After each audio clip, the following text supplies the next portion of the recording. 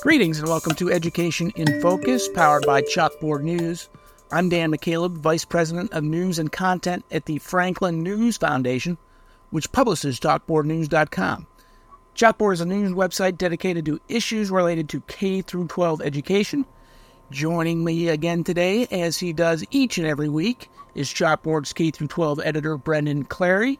Brendan, we're recording this on Halloween. It's Tuesday, October 31st. Happy Halloween, and how are you? Happy Halloween. Happy Halloween. Doing well, Dan. How about you? I am doing well. You a Halloween person, Brendan? You got any costumes in your future? I don't. My daughter keeps asking me what am I going to be for Halloween, because she's very excited about it, and I have no clue. I used to be into it, but I don't have a clue what I'm going to cobble up to try to go trick-or-treating, so we'll see. Brendan is the father of a couple very young children. I've been there, done that. My kids are off in college. So just a word of advice, you probably already know this, but from an older parent to a younger parent, watch the sugar intake unless you want them bouncing off the walls. Yeah, we're going to go trick-or-treating and then get in the car for a few hours, so hopefully... that puts them to sleep, yes. Yeah, we'll see, so... Brendan, you've written a lot at Chalkboard News in recent weeks about online learning courses that continue to be used across the country post-pandemic, but concerns over how vulnerable they are to student cheating. Brendan, tell us a little bit more about this story. We have talked about this on Education in Focus in the past, but why do school districts continue using these platforms if they're so susceptible to cheating? Yeah, that's a great question. I think that really it boils down to cost, right? And that's something that administrators I talked to brought up with me. They said essentially our budget is so thin, we're not able to pay for more teachers given the economy or the teacher shortages that they're finding in rural parts of the country, right? They said, it's just much cheaper to kind of outsource some of that. And so that is a large consideration. And same thing too for credit recovery students, for students who maybe failed a course.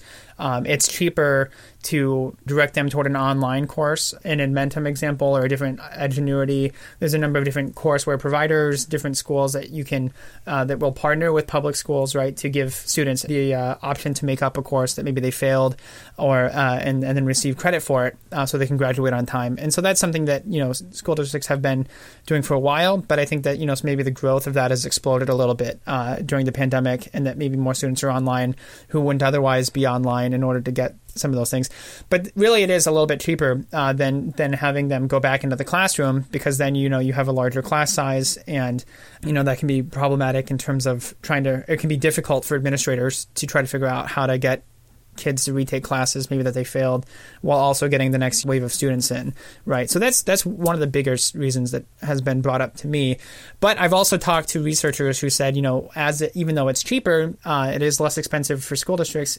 It is not the same quality. And so that's something that they pointed out, was that students who took credit recovery programs online, for example, they did not receive the same quality of education, and that had impacts for them into the workforce, so that it actually hurt their long-term success, both in college and also in the workforce. They made less money than their peers who did not take credit recovery like online. Right. Well, if they're not learning the material, they're using Google or whatever, and you've reported about some of these resources that were available online. In fact, your reporting even got some social media outlets to take down some of these cheating, what would you call them? Users selling, I'll take your course for you for X amount of dollars, and I will, punch all the answers in Google and say that you did it. So basically, I'm going to pass off. It's one of the older tricks in the book, right? I'm going to do your schoolwork and say that you did it for money. So, well, if this were going on in school, Brendan, meaning if there was a massive cheating scandal going on in person, in classrooms, etc., I don't think school districts would be so quick to overlook it and not do anything about it. So that puzzles me.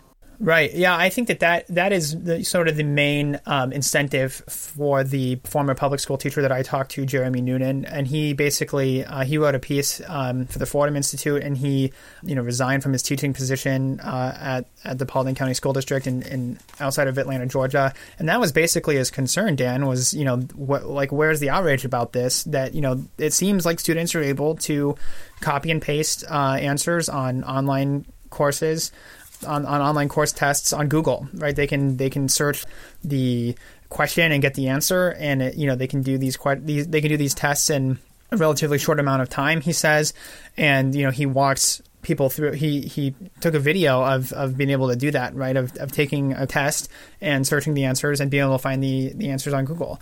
And so it's one of those things where I think that was his main motivation to sort of speak out and say, why aren't people paying more attention to this than they are, right? Because it is, very concerning, perhaps the scope of it, right? And what I found too, as you mentioned about the videos and the different accounts on social media, that it's a widespread sort of thing, that it seems like this is, the online courses, different kinds of courses are maybe vulnerable to this in a way that has not been really reported before, that there's a lot of room for students to sort of utilize these new social media avenues or different technology avenues. I saw like multiple ones that boasted AI, like you take a screenshot, AI figures out what the answer is, and it's $8 a month, can help you do all of your work, right? So it's sort of a brave new world, I think, Dan. Well, so cheating's been going on as long as there have been schools, but it certainly sounds like it's elevated to a whole new level. Or taking a different shape,